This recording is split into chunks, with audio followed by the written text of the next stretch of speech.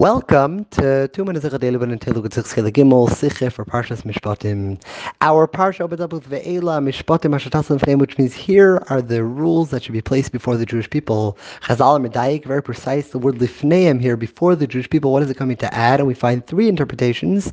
First, we have the Rashi in our pasuk brings from the Gemara. Lifneim means V'loy Lifnei Eved Kechavim, which means when a Jew has a legal dispute, he has an obligation to appear before a Jewish court system, a Bezdin, and not before a secular court. A second pirish we find as well in the Gemara, Lifneim means Laharis Leipanim, which means when a Jew is teaching students, you have to give them the complete picture, give them the reasoning, give them the background. Don't just give instructions, educate them and motivate them. A third pirish, the Alter Rebbe brings into her, Lifnehem means Lipnimiyusam, which means internally. When transmitting Torah, you have to give it in a way that this becomes the identity of who you're teaching. This is who we are. This is our connection to Hashem.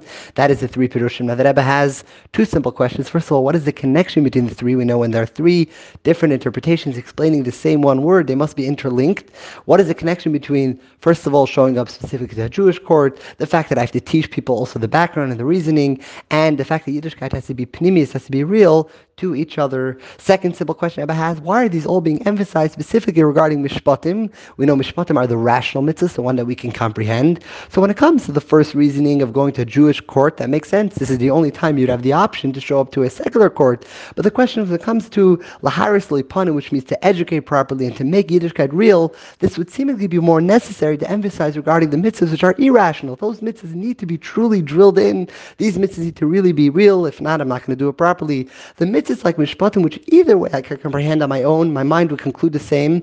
Why do I need such complete devotion, such complete education? And that explains a powerful idea.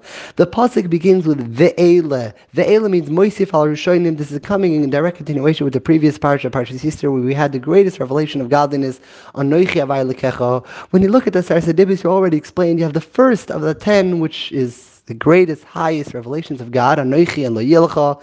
Moving on, we have the most simple, mundane things like don't kill, don't steal. And the message here is a Jew's connection to Hashem, even when doing the most basic things, need to be not because I recognize, I understand that these are the proper things to do, but I do it because this is what Hashem instructed me.